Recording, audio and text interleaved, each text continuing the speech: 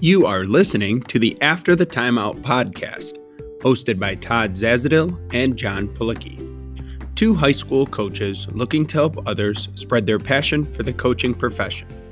Tune in for more episodes for anything coaching related in-game, outside of the game, and anything in between.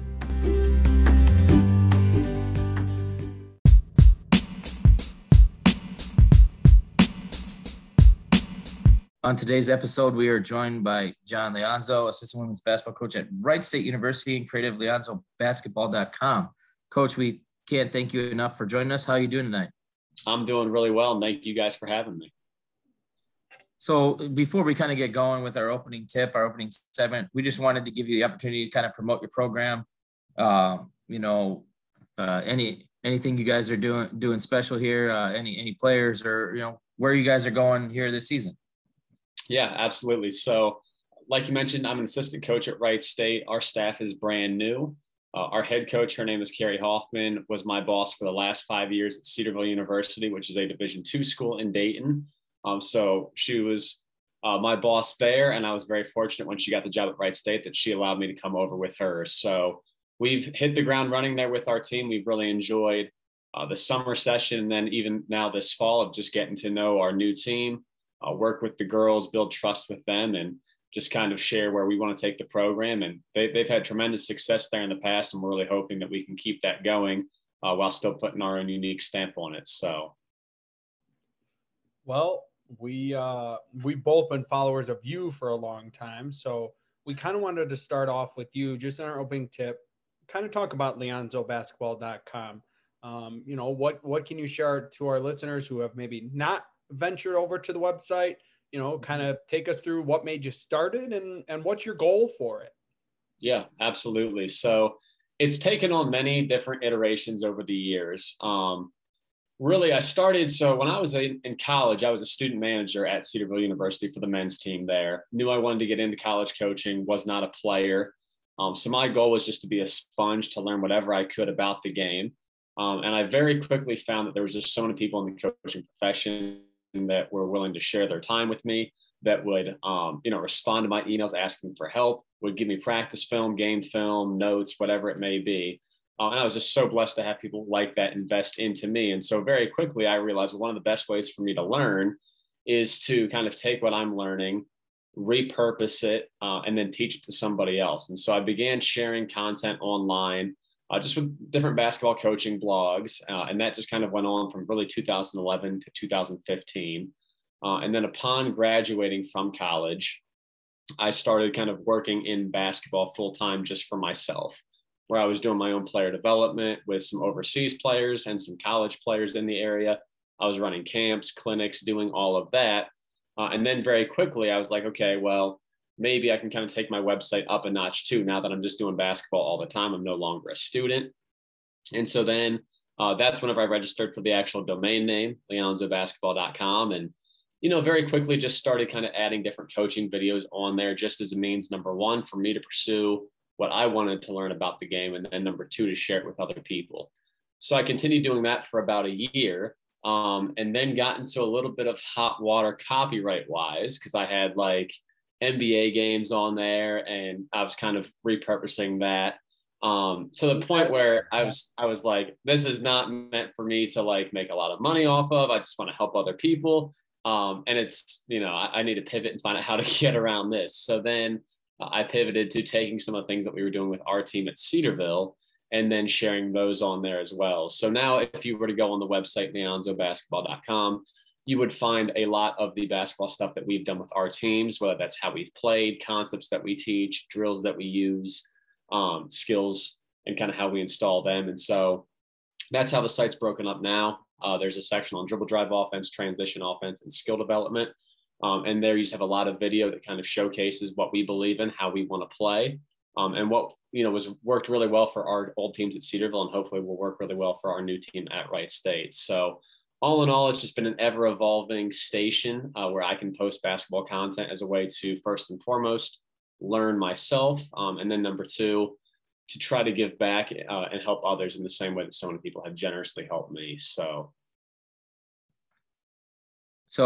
and this is kind of off script here, but you talked about like your whole coaching staff being new. And I think, a lot of coaches, whether it's high school coach or college, whatever, they take over a new program. So can you talk a little bit about like the process of, coming into Wright State and kind of getting that all together, right? You got to figure out your players. You got to figure out what system works. You're obviously going to take some stuff from where you've been, but it's kind of a blend. So could you talk about that a little bit for us? Yeah, absolutely. So one of the things that has been nice is we have a staff of 5. So again, I mentioned it's our head coach, Carrie, and myself. We've worked together for a long time. Another one of our coaches, her name's Abby. She actually played at Cedarville for us, so she's familiar with everything that we do. We brought a coach from the men's staff at Cedarville onto our staff now, so he had kind of seen it from afar. And then our final staff member is Megan Lusinger, and she was the head coach at Evangel College in Missouri, or maybe Evangel University rather. But she's played professionally in the WNBA and overseas, so she has a lot of really good basketball experience. So the staff transition has been really easy, just because you have a lot of bright people that kind of believe in the same things and are committed to like one core idea, but then open to seeing how we can sharpen each other and make it better. And then, where we've really had to kind of cut our teeth is figuring out, okay, how do we take a team that's had a ton of success playing a certain way, and then bring what we believe and mesh those two things together. So we took a really measured approach. We got a lot of feedback from coaches that had taken over jobs. And one of their first things to do in the summer was to start teaching their system. And then you get to the end of teaching your system and you realize, well, maybe this doesn't fit the team that we have right now. So we opted to do a lot of the same skill development stuff that we've always done throughout the first part of the summer and really into the first part of the fall as well. And then through that, the core concepts of what we believe in, how we want to play in regard to speed, 1-second decisions, attacking off the catch, we were able to put those things in, but then also learn the girls' individual games well, and then blend that with what we believe in from a team offense standpoint. So it's ever evolving and always growing, but I think the blessing of having the summer and then the early fall to work on skill with our staff that's already really cohesive was super helpful in that. So just before moving on, I think that's always a really interesting question for coaches that take over a program. It's, that first year, you may not have the recruits or, even in high school, the players that have maybe the skill set or the skills that you're looking for in your system. So kind of what would be your advice to maybe some young head coaches that are taking over at a high school or taking over at a small college? What are the keys the first year? Do you kind of try to put the system in and have the players adapt around it, or kind of see what your talent is and your skill set and adapt your system to that? Just kind of what's your advice there? Yeah, well, I think the first thing I would say is ask me in March after we've kind of walked through it. But on a serious note, our approach has been to have a blend of where I think it's really important as a coach to have convictions in regard to what you believe in. And be solid in those, but then also remember that you can be a little bit more liberal in what tactics you use to employ those.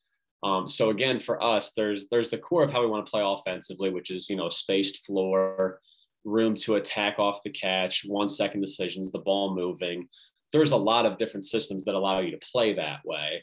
And so for us, I think it's just that blend of those are the things that we know have had success with and believe in. And so we're going to double down on those. And then the specifics and details around that obviously can take shape and we can mold those around our team. So probably a blend of both. But again, I certainly don't have all the answers, as I feel like we're figuring that same thing out as we're off and running right now. So. All right. So let's get into my favorite topic, which is pace of play, transition offense. So you talk a lot about pace of play, a lot about early offense, a lot about quick ball movement, as you kind of already alluded to. I'm curious from you, what's the number of possessions in a college level offense that's ideal for you guys? And then kind of sort of, if you want to adapt it, maybe it's the same number, maybe it's not. What would that ideal number of those possessions be for maybe a high school team trying to play that same pace? Hint, hint, I'm talking about myself. Yeah, for sure. So really, we made a big jump with our pace with our team at Cedarville in between the 1920 season and 2021. So the year that COVID stopped our season, we played relatively fast, but felt like at the end of the year, we really had another gear to get to. And we felt that we were leaving possessions or baskets rather on the floor by playing slowly. So basically the jump that we made with our team is we went from having about 74, 75 possessions in 1920, which is on the upper half of average, at least in Division II college women's basketball. To this past year, we were 85 possessions a game. So we were able to add 10 extra possessions a game. So 2 to 3 a quarter. And what that would equate to in high school, I'm not sure. In college, we play a 40-minute game with a 30-second shot clock. So just by nature, the game's going to be maybe a little more accelerated than a high school game without a shot clock might be. But I do know for us, kind of the goal is how can we get 2 to 3 more possessions a quarter with our pace? And so if I was a high school coach trying to play faster, I'd probably start there of how can we get 2 or 3 extra possessions of pace per quarter, and then just see kind of what number we land at there. All right. So you obviously want to play at pace, but I think it's important to link your defense to that pace, right? If you're playing a more passive defense, right, it's going to hurt your pace, right? So how do you link your defense to that offensive pace? And then the second part of the question is, put your coaching hat on. If you're trying to stop a team at pace, how would you do that defensively? Yep, absolutely. So one area that we're probably a little bit different, or at least we were different with our teams at Cedarville, is we were a pack line, man-to-man defensive team, and then an up-tempo offensive team. And oftentimes there is a misconception that not every pack line team looks like the Virginia men, right? Where you're just going to grind out for 25, 30 seconds of the shot clock and do it on both ends. So for us, mainly, our reasoning for going to that is offensively, we were all about how can we attack the paint with the dribble and play out from there. Defensively, to flip that philosophy on its head, we want to guard from the inside out. We want to limit deep paint drives. Pack line worked really well into that. So needless to say, those two styles may not match in regard to generating and creating pace, but they do match in regard to what the end outcome of each one is. Some things that we did with our pack line at Cedarville. Number one, we were pretty game plan specific with how we were going to guard certain actions and like to pick spots to pressure. One of those ways was just switching any kind of guard-to-guard ball screen or dribble handoff. That was a means that we were able to generate turnovers and create pace that way. We also had a freshman last year on our team that was an incredible on-ball defender. And the minute she got in the game, she'd pick the thing up full court, and she was able to generate steals that way as well. So turnover percentage is a big part that goes into that. And again, normally in women's basketball, at least in college, it's around 17 to 18. It's a lot of turnovers, unfortunately. With those two adjustments, we were able to increase our turnover percentage forced from, I believe it was 16 in 1920 to 22 in 2021. So although we were a pack line team, we tried to find spots where we could really pressure, and that would help kind of gear our pace up and generate a little bit of free and easy baskets. And then the second part is you talked about defensively limiting transitions. So the first thing that I would say is score. If the ball's going through the net and you can set your defense and the other team has to take it out all the time, you're going to be able to limit some transition. The second thing that we would really emphasize in trying to slow down transition offense is just getting the ball picked up, declared early, and ideally trying to keep it on a side of the floor so that, any pass that goes out is going to be across the court in the air. You have time to recover. But then it also allows all of our defenders on the weak side to flood back to the paint, and they're already locked in and help. And from there, we can kind of scramble out and play. So I think all of those things matter. And then, again, additionally, a big part of it is just if you have a player who can dog the ball and make that player who's getting the outlet catch coming backwards or think before they turn and try to get going up the floor, that makes a huge difference. So those are some things that have worked well for us, and we certainly try to still emphasize. All right. So you just talked about your kind of transition defensive strategies and transition defensive strategies. What are some of the stats you're using to know, like, if your defense is working, your transition defense is working against maybe a team that's like you, a fast-paced team, mm-hmm. right? Like, how would you slow down a team? What is the stats you're looking at to slow down a team like you that wants to play at fast pace? Yeah, so I think the first one would be a stat we'd have to keep ourselves, and that would just be at what point in the shot clock a shot is being attempted.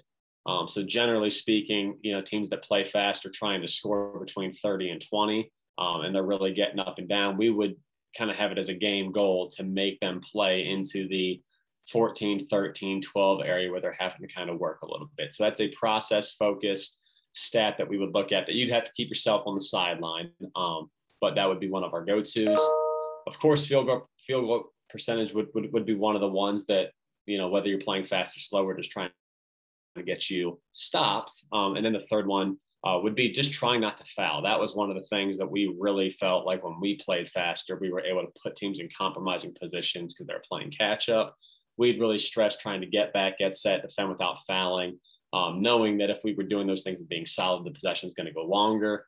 We're not taking better players out because they're in foul trouble. We're not putting good players on the free throw line. So those three would kind of be benchmarks that we'd definitely be shooting for. So kind of let's get into a little bit more of a position-specific question here. When you're playing in a fast pace, specifically, what are 2 to 3 things for your point guard that you want them to be able to do to be successful? Yeah. So one of the first things is we really emphasize trying to get deep outlet catches. And this is something I got from Zach Boisvert, who's now the men's assistant coach at Indiana State. Yep. I believe he pointed out Iona and their men, when they would play really fast with Coach Cluis, they were getting outlet catches like right before half court. I mean, really deep. And we were never that aggressive with it. But for us, in our practices, we get it to the point where if you get an outlet pass below the free throw line of the backcourt, it's an automatic turnover. So we're really trying to get outlet catches out beyond the 3-point line, where we can take 1 or 2 dribbles, be crossing half court, and be ready to roll. So that first initial surge with the depth of the outlet is very helpful. And point guards then have to know how do we make that happen. So it's their technique of either if they're in the middle, curling up to receive that outlet pass from the middle out, or if they're already on the sideline, just kind of getting their button back to it and shuffling up and out, just trying to get some depth on those catches. The second thing that we really stress with our point guards is just clarity in regards to what they're looking for. So almost like a quarterback making reads on the football field, we're looking for this, then this. And basically that's just the thought process that if you look at one thing, you can kind of see everything. But if you're trying to look for everything, you're going to see nothing. With us, we generally use a 2-side fast break. We had in the past, at least, to where our very first look for the point guards, can I go early and opposite to that 2-player side? If I can skip it, change sides of the floor, make that defense go from being in help to being on the ball, that's already creating a closeout that we would love to attack. So that's the very first read we'd look for. From there, it would be, can I go up the same sideline? And that would be a pass we'd only want to throw if we had an advantage. We don't want to throw up to a guarded girl. And then our third read would be, if I can't go early and opposite, if I can't go up the sideline, can I get into the paint myself with the dribble and make a play? And again, not those reads, but that idea we've adapted from Mike Neighbors at Arkansas. He kind of has, I think they're looking for their rabbit over the top first, then their locks in the corner, then the point guard trying to make a play from there. I may have got the order wrong, but again, his idea that we just adapted for our team. So I think that clarity really helps the point guard. And then the third thing, and this is probably with any skill, but just constantly showing what it looks like on film to be done well, and then when it's not being done well. And I think that's one of the best ways to teach is just when a player's sitting beside you, you've got your clips pulled up and you can say, okay, let's go ahead and look at these past, 6 possessions from yesterday. These 2 are really good. These 4 we need to work on. What do you see? And a lot of times you can kind of see the light bulb goes off in those moments. And then also when you're not stopping a play, after every mistake in practice, you can play a little faster, you're practicing a little faster, and that's helpful for generating pace as well. So that's just kind of 3 big things that we try to do to help our point guards. So you mentioned Mike Neighbors, right? And adapting that to your style. And let's be honest, that's what coaching is, right? None of us at this point have invented any of it, right? Like, maybe we're lucky enough to come up with something super creative, but how do you go about like filtering that information, seeing something and be like, wow, yeah, maybe I can do it. And then kind of putting it into your style and your program. Like, what is the process of looking at other teams and, maybe it's European teams, maybe it's, a college team, whatever it may be. What is your guys' process or your process in particular of kind of molding that into what you want to do. Yeah, absolutely. So I think the first thing, it goes back to what I mentioned when we were talking about figuring out how to play with a new team, is you have to have core things that you are committed to and that you believe in. And then that kind of serves as the filter for what you can take from other people. And so again, for us, a lot of that is going to be keeping the floor open and spaced, attacking off the catch, sharing the ball, reading and reacting to closeouts. So basically everything that we're watching as a staff that we want to implement into what we do, if it doesn't pass through that filter to where it doesn't let us play that way, we're probably not going to utilize it. The other thing I think that, and time just is really helpful with that as well, of just like, when you have those ideas, you have some success with one thing, you know what you like, and you've seen that happen over time, you really start to develop almost, at least this is how it is for me, I see everything through our system. And so like whenever I'm watching other teams play, I'm not even necessarily watching what they're doing as much as the individual elements and how I see that in my head plugging into what we do. And I think that just comes over time as you kind of stay committed to one thing. So that's kind of our process for kind of how we as a staff get together and bounce ideas off each other. It has to pass through those initial filters. And then again, as you have success with something, you start to kind of see everything through that lens, which can be a positive and a negative. But I think so far it's definitely helped us. So let's get into you. So let's talk about if you became a college head coach down the line, what are things that you would want to do? We'll give you your ideal personnel, whatever you want your personnel to be. What would you want to do offensively and what would you want to do defensively? And take us through why. Yeah, absolutely. I think offensively, I would do exactly what we've done. I've been very, very, very fortunate to work and learn from Carrie. She is, talking about clarity, she's incredibly clear with what she wants things to look like. And she's also been really helpful for me as I kind of gorge myself on basketball information, helping come back to those essential principles and kind of filter it all into what we do. So I really think that's been incredibly transformational in my coaching times, learning from her and working with her.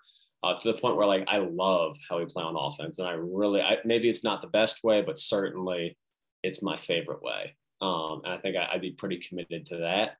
Probably the only thing I guess if we had my ideal personnel, I'd want to shoot more threes than we ever have. And anybody that knows me knows I love shooting threes.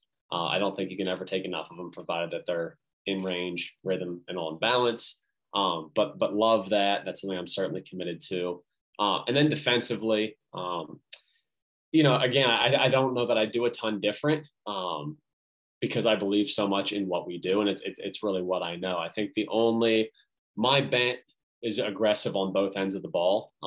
Offensively, up tempo, always attacking. Defensively, I really want to match that. So I think that's something that we have emphasized. I would continue to emphasize, and I really can't think of anything I would do starkly different at all than what we're currently doing. So you'd be all in on like the Golden State Warriors shooting like 69 threes in the game. You'd be all in on that. Totally. I saw that the other day, and like I had a double take. Right, I'm like, oh man, 69 threes. That's crazy. But I mean, they also have some of the personnel to do it. So totally. All right. So let's go back to transition a little bit and talk about post players or fives. Mm-hmm. What are you looking for your post players to do when they're running? And then how does that flow into your dribble drive concepts? Yep, absolutely. So we've traditionally been a 5-out fast break team, meaning our 5 is trailing the play. And that is not always the case. So basically the 5 has to be intelligent and read where they're at on the floor based on when the shot was taken and where they're located. So say, for instance, that we hard hedge a ball screen, they're able to kind of hit the roll. Our 5 is now out and extended. They miss a layup. When we get the rebound, our 5 is already ahead of the ball. We would like her to run to the rim, stay low, and we'll be playing 4-out dribble drive, drive, and kick. But if our 5 is guarding someone more traditional around the rim, they get a rebound, they outlet it to a player either beside or above them. She's then going to go ahead and trail the play to the top of the key. Now we have a traditional 5-out, 2-side fast break. And basically our rules for our 5 there, she just remains spaced until she receives the ball. And then she can either ball screen or dribble handoff in either direction that would be followed by a roll. And now we're into our 4-out drive and kick. So she does a little bit of both, but she has to read based on where she's at on the floor. And either way, we want to have really clear and simple solutions for how we get into our drive and kick game after transition is over. So I just want to, okay, so then I wanted to ask, I think that's the read's a little bit different because a lot of high school coaches, right, have a system that you're doing this, your rim run, your trail, whatever it may be. So when you get a player in from whatever program they are, how do you kind of coach them up to start learning how to make those reads? Yep. Basically, our rule is if it's not clear, trail. So picking which one you want to see more of that they can default to whenever they're unsure. For us, that's trailing. And then the second thing is just basically with all of our transition drills, it's really rare that we just like, here, take the ball and go transition. We always try to guard an action and then get the transition from there. And a lot of times that's us coaches that are on offense. So, if we want to work on ball screen coverage, perfect. You 5 guard us. We'll get into this action. When a shot goes up, you're going to rebound the thing and you're going to go 5-on-0 down the other end. So we would just kind of put the 5 in actions to where, okay, sometimes she's going to be above the ball. Sometimes she'll be below the ball. Now she's getting those reads. Again, we'll kind of reinforce it after the fact via film. But that along with just giving them a default that they can go to if they're unsure is probably the way that it's worked the best for us. Well, then you have the 5-on-0 where they don't necessarily have to make an offensive decision. They just know where, okay, I gotta do this, and then we can build upon it. I like that. That's awesome. So let's kind of go into the dribble drive a little bit, and let's kind of go into decision making. The original dribble drive goes back to the rack zone and the free throw line and kind of all those things. What are kind of the decision points you kind of talk to your kids about within your half court offense? Yeah, so I think the biggest thing to learn dribble drive wise from a decision-making standpoint, really in regard to making the offense flow, is the driver knowing, okay, when am I by my defender and I need to kind of keep this dribble going? And when do I need just to move it and play with the next player? And teaching and reading that is very difficult. So what we do, instead of having the floor broken up into the rack zone, the drag zone, the drop zone, we don't utilize any of those spots or that terminology. We treat our dribble drive really as a motion offense to where players have to read and react to what they see and what the player beside them is doing. And so for us, a lot of that is reading shoulders and chest of the driver. So say, for instance, Todd, you are in the right corner and I'm driving the ball to you. If my chest and shoulders are facing the baseline, that's communicating to you that I'm attacking. And we just want you hanging in that corner, giving me space. But if I'm driving at you in that corner and my chest and shoulders are facing the sideline and it's a much flatter angle, my body language communicates to you, come on out of the corner, shorten this pass. I just want to be a mover. So that's one of the things that we kind of use as a teaching point for our girls off the ball for like, when do I stay in the corner versus when do I fill? Because again, we're not jump stopping at the elbow and letting that be a cue for that girl to lift up out of the corner. Then the other side of that is, okay, the driver has to be making these same decisions, right?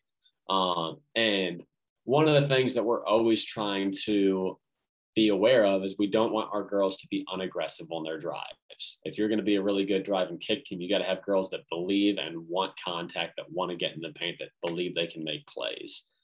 So what we don't, it's really a delicate balance to be like always second guessing. You weren't by her, now you are by her. So again, for us, we just talk about 2 dribble decisions, and anything on the drive where my defender is not chest to chest with me means that I'm winning the battle. So if on my second dribble, I need a defender's chest, it's time for me to stop working downhill and work out to the sideline. But if on my first or second dribble, my shoulder is in your chest and you're on my hip, I'm not guarded. I'm going to keep using that small advantage and go to the basket, either score myself or pass to where the help came from. And we'll just keep playing from there. So a lot of our drills, build-up games, small-sided games are putting them in those positions to where they are constantly making those reads.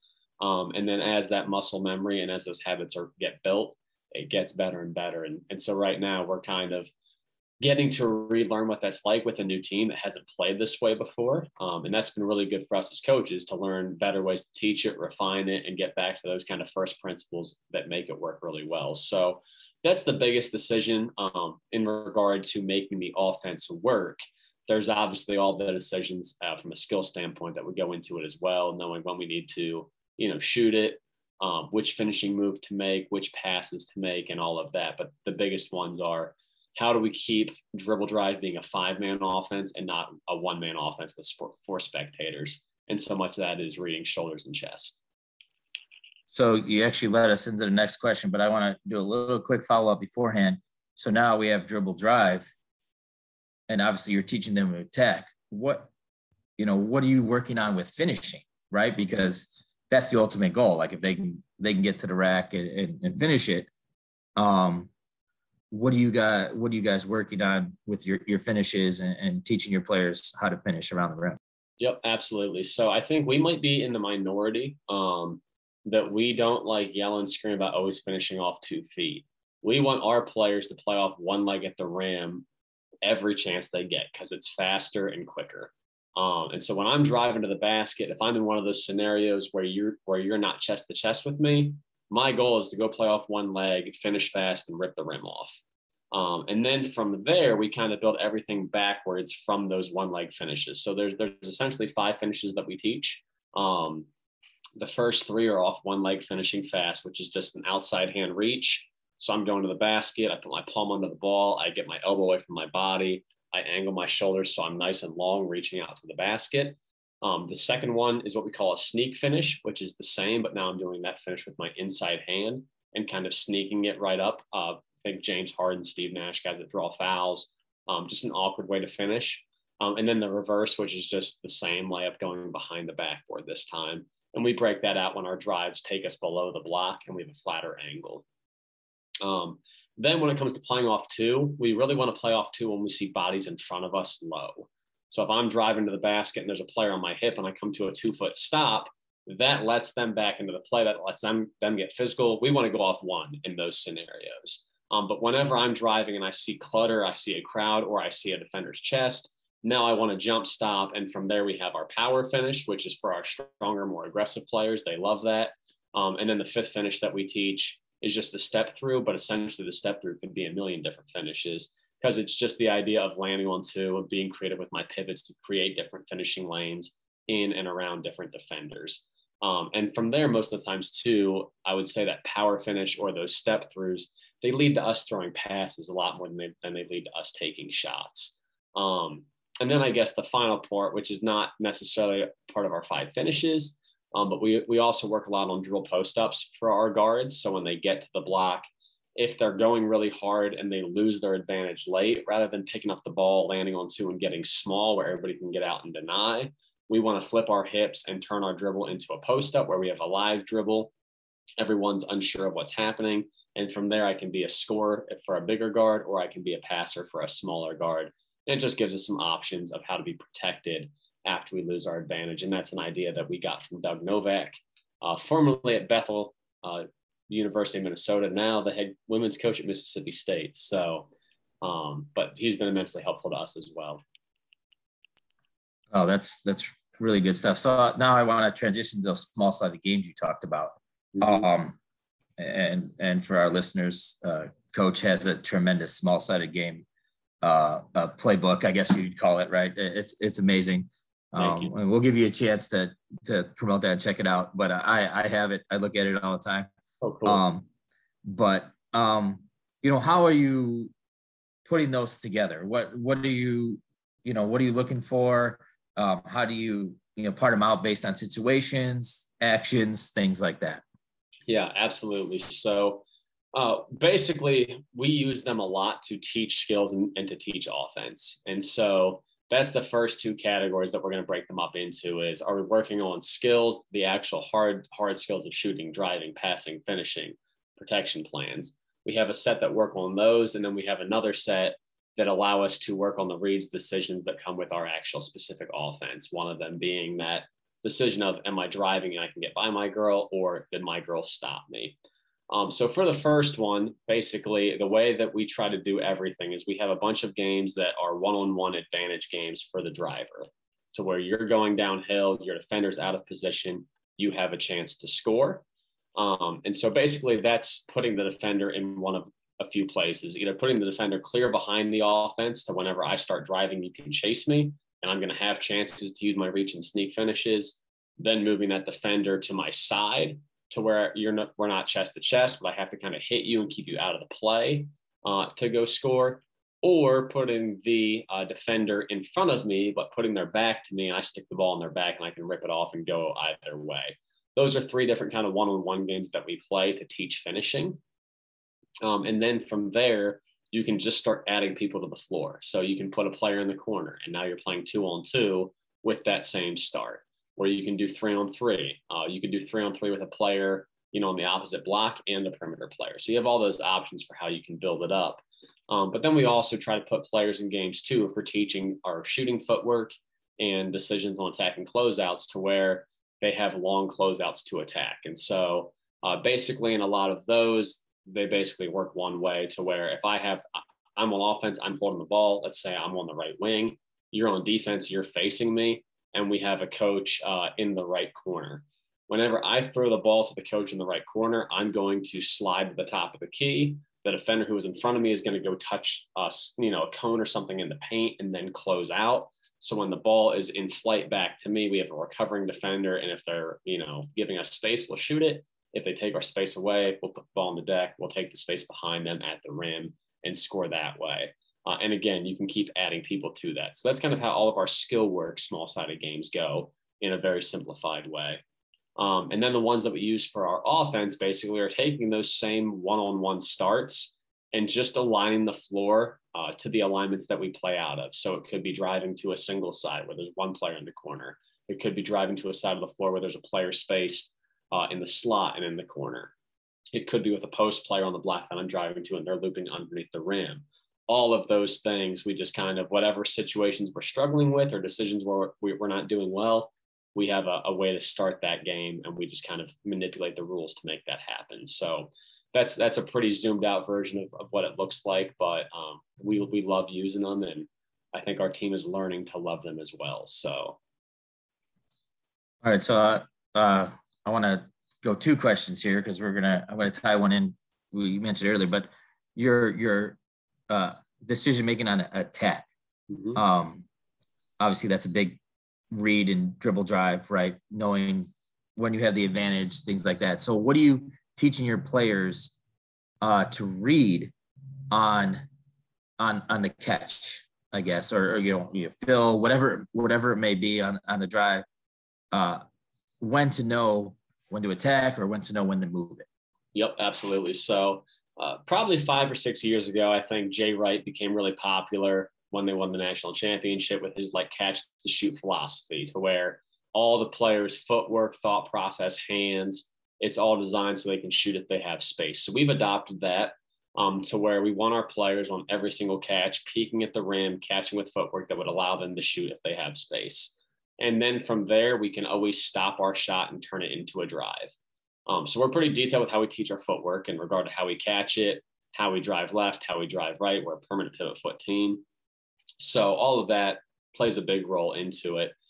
And again, always defaulting to catch it. And then again, it's pretty easy to where if you have space, we want to shoot it. And if you are getting that space taken away, the defender is now giving you space behind them. We want to go ahead and use that space. And then from a really practical standpoint, when we're playing 5-on-5, if you find yourself continually driving into your defender's chest, that's a cue that you probably need to shoot the ball because they're playing about 4 feet off of you.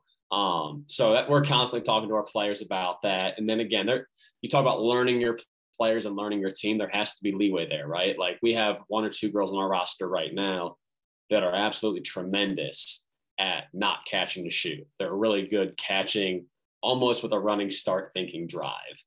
And Lord have mercy, no one is stopping them. And so those players need to hear from the staff in private moments that you're so good when you're doing this.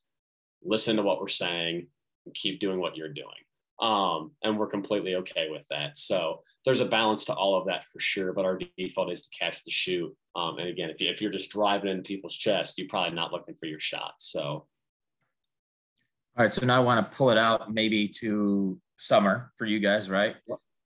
Individual training, because you mentioned that earlier that you did that for a while. What does your individual training look like? Because a lot of times that's maybe one-on-one or a couple players. You don't have that small-sided aspect even in there. So when you get into that individual training, what are the things you're emphasizing, working on, trying to get your players to. Yeah, absolutely. So two kind of big frameworks that I've used. They essentially say the same thing. But Point Guard College, PGC, has like a teaching progression that they call teaching, learning, competing. I think they got that from Mike McKay of Canada Basketball, but essentially that's just the first thing you're going to do is teach the skills 1-on-0, all technique, all form. Then the next level, once that's been somewhat mastered, is you're going to put that into a learning environment where now there's decisions to be made. And then the final, and those decisions are probably scripted, right? To where it's, okay, we're going to take 3 reps. You can choose one of these 2 things. And then the final stage is just to go compete, where you're playing live 1-on-1 or whatever that might look like. Cody Toppert at Memphis, I think he calls it read, script, and play, to where, drill, script, play, or script, read, and play. I can't remember, but nonetheless, same idea, to where like it's dictated by the coach. Then there's some decisions, then there's live competition. So to use the example of shooting, for us, we're going to break down the individual components of what that looks like to shoot off the catch. So the first part is, the footwork, like how we teach footwork, what that looks like. We're going to teach that skill. We're going to get a lot of reps off of that footwork. Then we're going to talk about, okay, that footwork into stopping my shot and driving right. That footwork, stopping my shot, driving left. And then from there, now it'll be me with a player. I'm going to flip the ball to them. If I give them space, they catch with that footwork, they respond with the shot. I flip them the ball, they catch with that footwork, I take their space away, they stop their shot, they turn it into a drive. Now they're downhill. And then depending on, who you are, how youthful you might be, if it's just you and a player, like we play 1-on-1 against our girls all the time. So I've injured myself playing against our teams far too many times. I was going to say, I'm not that youthful anymore. Exactly. I don't got it in me anymore. But even, if we try to do all of our workouts in groups of 3 or 4, just so that we can kind of utilize some live defense to a point. But again, we really try to kind of follow that same method, to where we're just teaching the skills, then we're working on the decisions, then we're playing live, hoping that there's some carryover between those 3 levels and always coming back to it as well. So let's kind of get into what to look for to know your offense is working. So for you, what are like those either statistics or just motion or ball reversals or whatever it is? What are those things that you and your staff know your offense is working? Yep, absolutely. So there's a handful. For us, the biggest measure of our offense is going to be points per possession. We want to know, are we being efficient? And so that's just basically, if we have 80 possessions, how many points are we scoring within those 80 possessions? Hopefully the number would be 80. We'd be floating right around 1.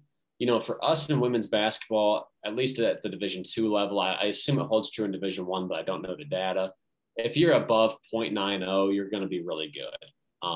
Last year at Cedarville, we had a points per possession of 1, and we had the 3rd most efficient offense at any level of women's basketball. Division 1, 2, 3, NAIA, junior college, doesn't matter. And we were tremendous offensively. So that's the first thing that we're looking for. What plays into points per possession really is 3 things.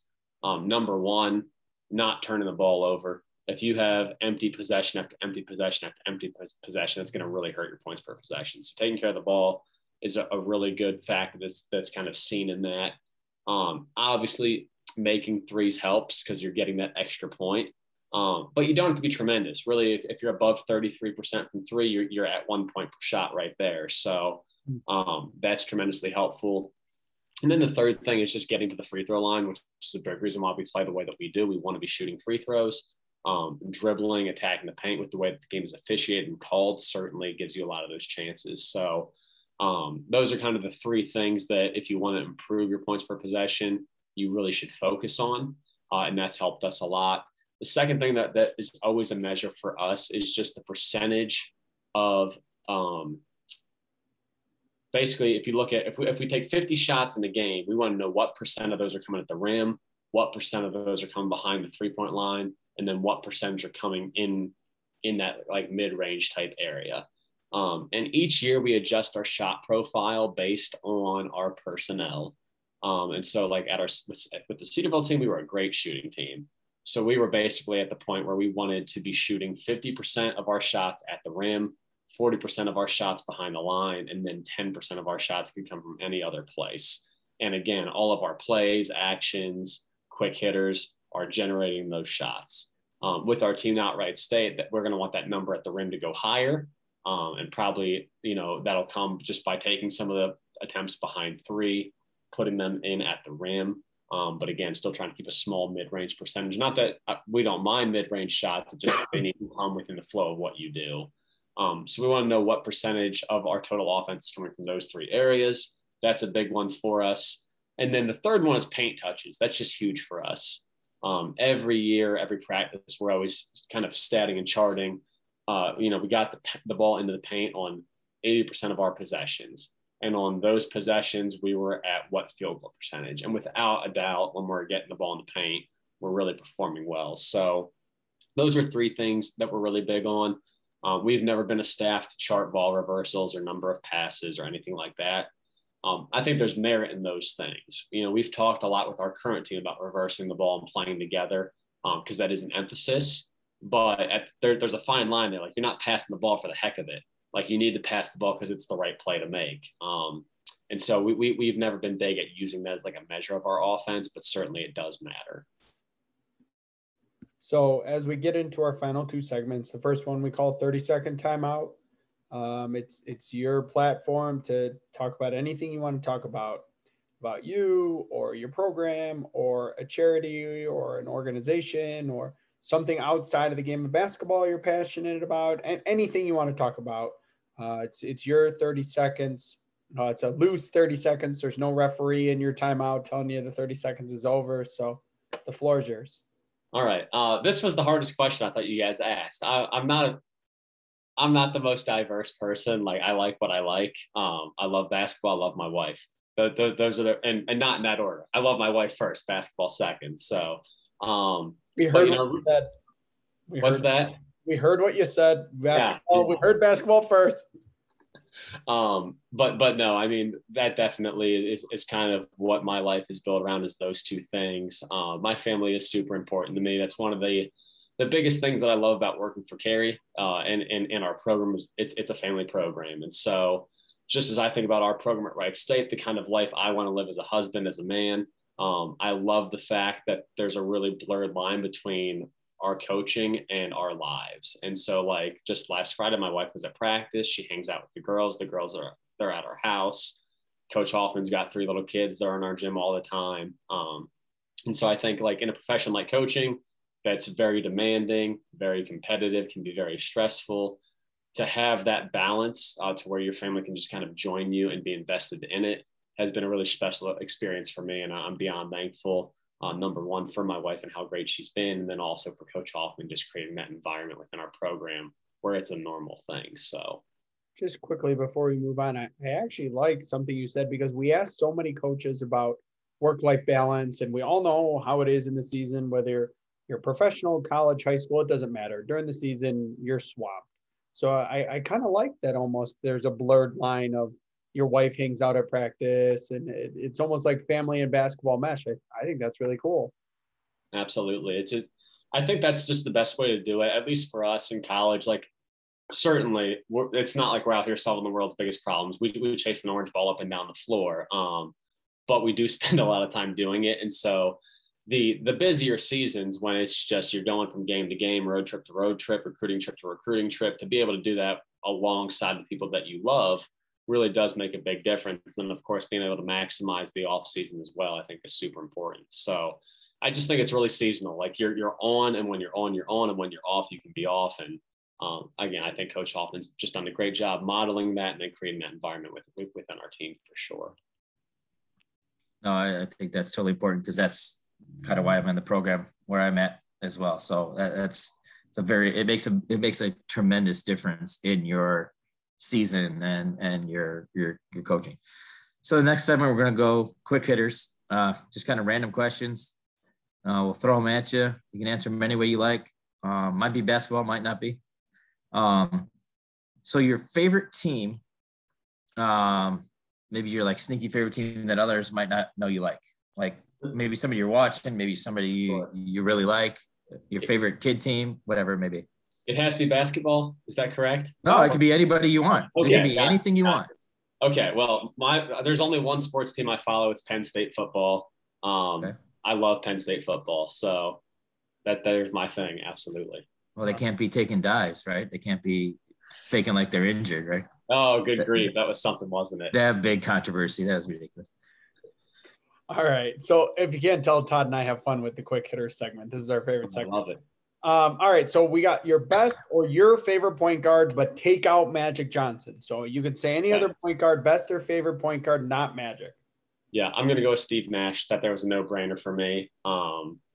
Just whenever I was a very average player, but like he was so relatable for me. Of just like looked like me, was skinny, not very tall. I tried to model my game after him, and then also kind of fell in love with probably playing the way that we play, in large part because of Steve Nash, just the way they play with the Suns and just the ability to kind of be aggressive and try to score yourself, but then use that well to set others up. So he's my go-to favorite for sure. All right. The universal question, best way to get your players in shape? I think playing is the best way. It's really hard to mimic getting into basketball shape. We've not, for the last 3 years, taken our team on the track or done anything like that, and we've had no problems being in shape. So provided you practice the right way, you get up and down, you have quick transitions. I think there's just getting in the gym and playing is a really good way to do that. All right. So if you're anything like me, you rather watch a football game where it's no huddle, fast pace, and go. Now that we know you like Penn State football. Mm-hmm. But would you rather, if you had to, watch a football game that ends with a score of 3-0 or a baseball game that ends in a score of 1-0? I'll watch football any day of the week. I'm not a big baseball fan, so 3-0 football is fine with me. Absolutely. See, I like the 1-0 baseball game because it went quickly. I'm a baseball guy. I played baseball all the way through college, but the pitchers are dealing with it. I go for the player standpoint. I'm like, oh, this game got done in a couple hours. All right, great. Love it. So, all right, dribble drive teams to study for people that are looking to get more information on dribble drive. Obviously, Cedarville, you guys, you have a lot of good stuff on that, but like, and Wright State will be good, but just teams that you can see on dribble drive. Yeah, absolutely. So a couple come to mind. Coach Neighbors' teams have been really good to study. So either his teams at Arkansas or even a couple of years ago back at Washington. There's some old YouTube videos out there. I think somebody broke down a lot of the Washington dribble drive, which is a good thing to see. Not pure dribble drive, but I love how they play, and a lot of it is similar, is the women's team at Colorado State. Ryan Williams is the head coach out there. Does a really good job. They share the ball. They make quick decisions. So they're really fun to watch. I would say Nate Oates at Alabama, and then his teams at Buffalo as well are really good to watch. Doug Novak's teams, probably Mississippi State women this year, Bethel. In previous years, I think I'm always checking out what they're up to. Those are the big ones that come to mind immediately. I hope I'm not leaving anybody obvious out. I think that's what I got for that. So, all right. So we got up 3, 7 seconds to foul or play it out. You're up 3, 7 seconds to go. Are you fouling or are you playing it out? And you have one to give. You have a foul to give. Foul to give. I would foul. I'm a pretty big believer in fouling up 3, provided we have a team that's built to rebound and foul well. I think it has to be practiced, but I think there's absolute. And to me, I like the stoppages. I like being able to coach in those dead moments. And I think the best explanation I've heard of fouling up 3 is a lot more has to go right for the offense. They've got to make the first one, miss the second one, get the rebound, and score it. That's a lot of variables for sure. And if we do our job, I think we're in good position. So, all right. Well, now I got a quick follow-up. So let's say you're down 3. Mm-hmm. Okay. are you, let's say there's 15 seconds to go, 20 seconds to go. Are you going quick 2 or are you going right to 3? Yeah, so generally speaking, I like to have the option to go either. And so it would be a play where we are attacking the rim, trying to get a layup. Like I think hammer actions are really good. Not to tip my hand, I love hammer actions, but you have a drive going to the rim. You've got that hammer on the opposite side. So if you don't have the 2, you have a look at the 3. And quite honestly, those develop within 3 to 4 seconds. And so even though we're going to shoot maybe earlier than we'd like to, we also have a chance to get an offensive rebound. Or if we don't score, we can foul and extend the game. And so I think all of those reasons are, I guess I cheated by saying both, but I'm giving you specifically kind of what I like in that scenario. So. All right, your go-to transition drill. Like if you could only pick one at all, that's the only thing you could do all practice for transition. What are you doing? I think I would go with, we call it transition progression. And so basically you have a free throw shooter, 2 people on the line. Yeah, you take that's the a good free throw, 2 on 1 down, and you just add a player every time. 3 on 2, yeah. So we go longer. So we go 2 on 1 going down, 2 on 2 back, 3 on 2, 3 on 3, 4 on 3, 4 on 4, 5 on 4, and then 5 on 5. So it's a lot of trips up and down, a lot you can coach. Switch which team starts, because one team kind of has the even the whole time and one team has the advantage. But that I think that there would be my go-to. Listen, at the high school level, we just got to figure out how to get the 3 on 2, the 4 on 3. So if you go 2 on 2, that might put the whole kibosh on it. That might take forever. Wait a minute, Coach. You want me to go in, but not her. But then exactly. Oh, I love it. We're not immune to that either. All right. So to finish up, maybe for you, the coolest piece of memorabilia you have.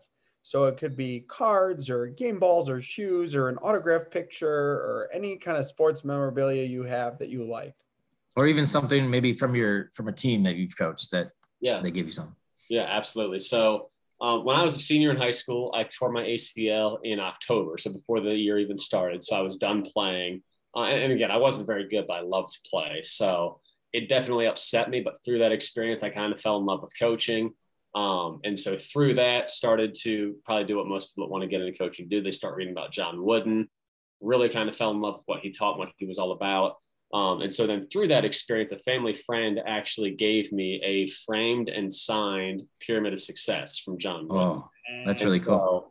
That hangs in my office, and that's probably my favorite piece of like sports memorabilia. Yeah, that could be that's a go-to for life. To be honest, absolutely, that's awesome. Well, Coach, this was I was just looking at my time, and this was an hour, and it felt like it was 5 minutes. So you brought up Mike Neighbors a million times, but that was one of my favorites, and this might now be one of my favorites. So thanks again for joining us. We appreciate it. Absolutely. And thank you guys for having me. I certainly enjoyed getting to speak with both of you and love what you guys are about and all that you're doing to share the game as well. So thank you.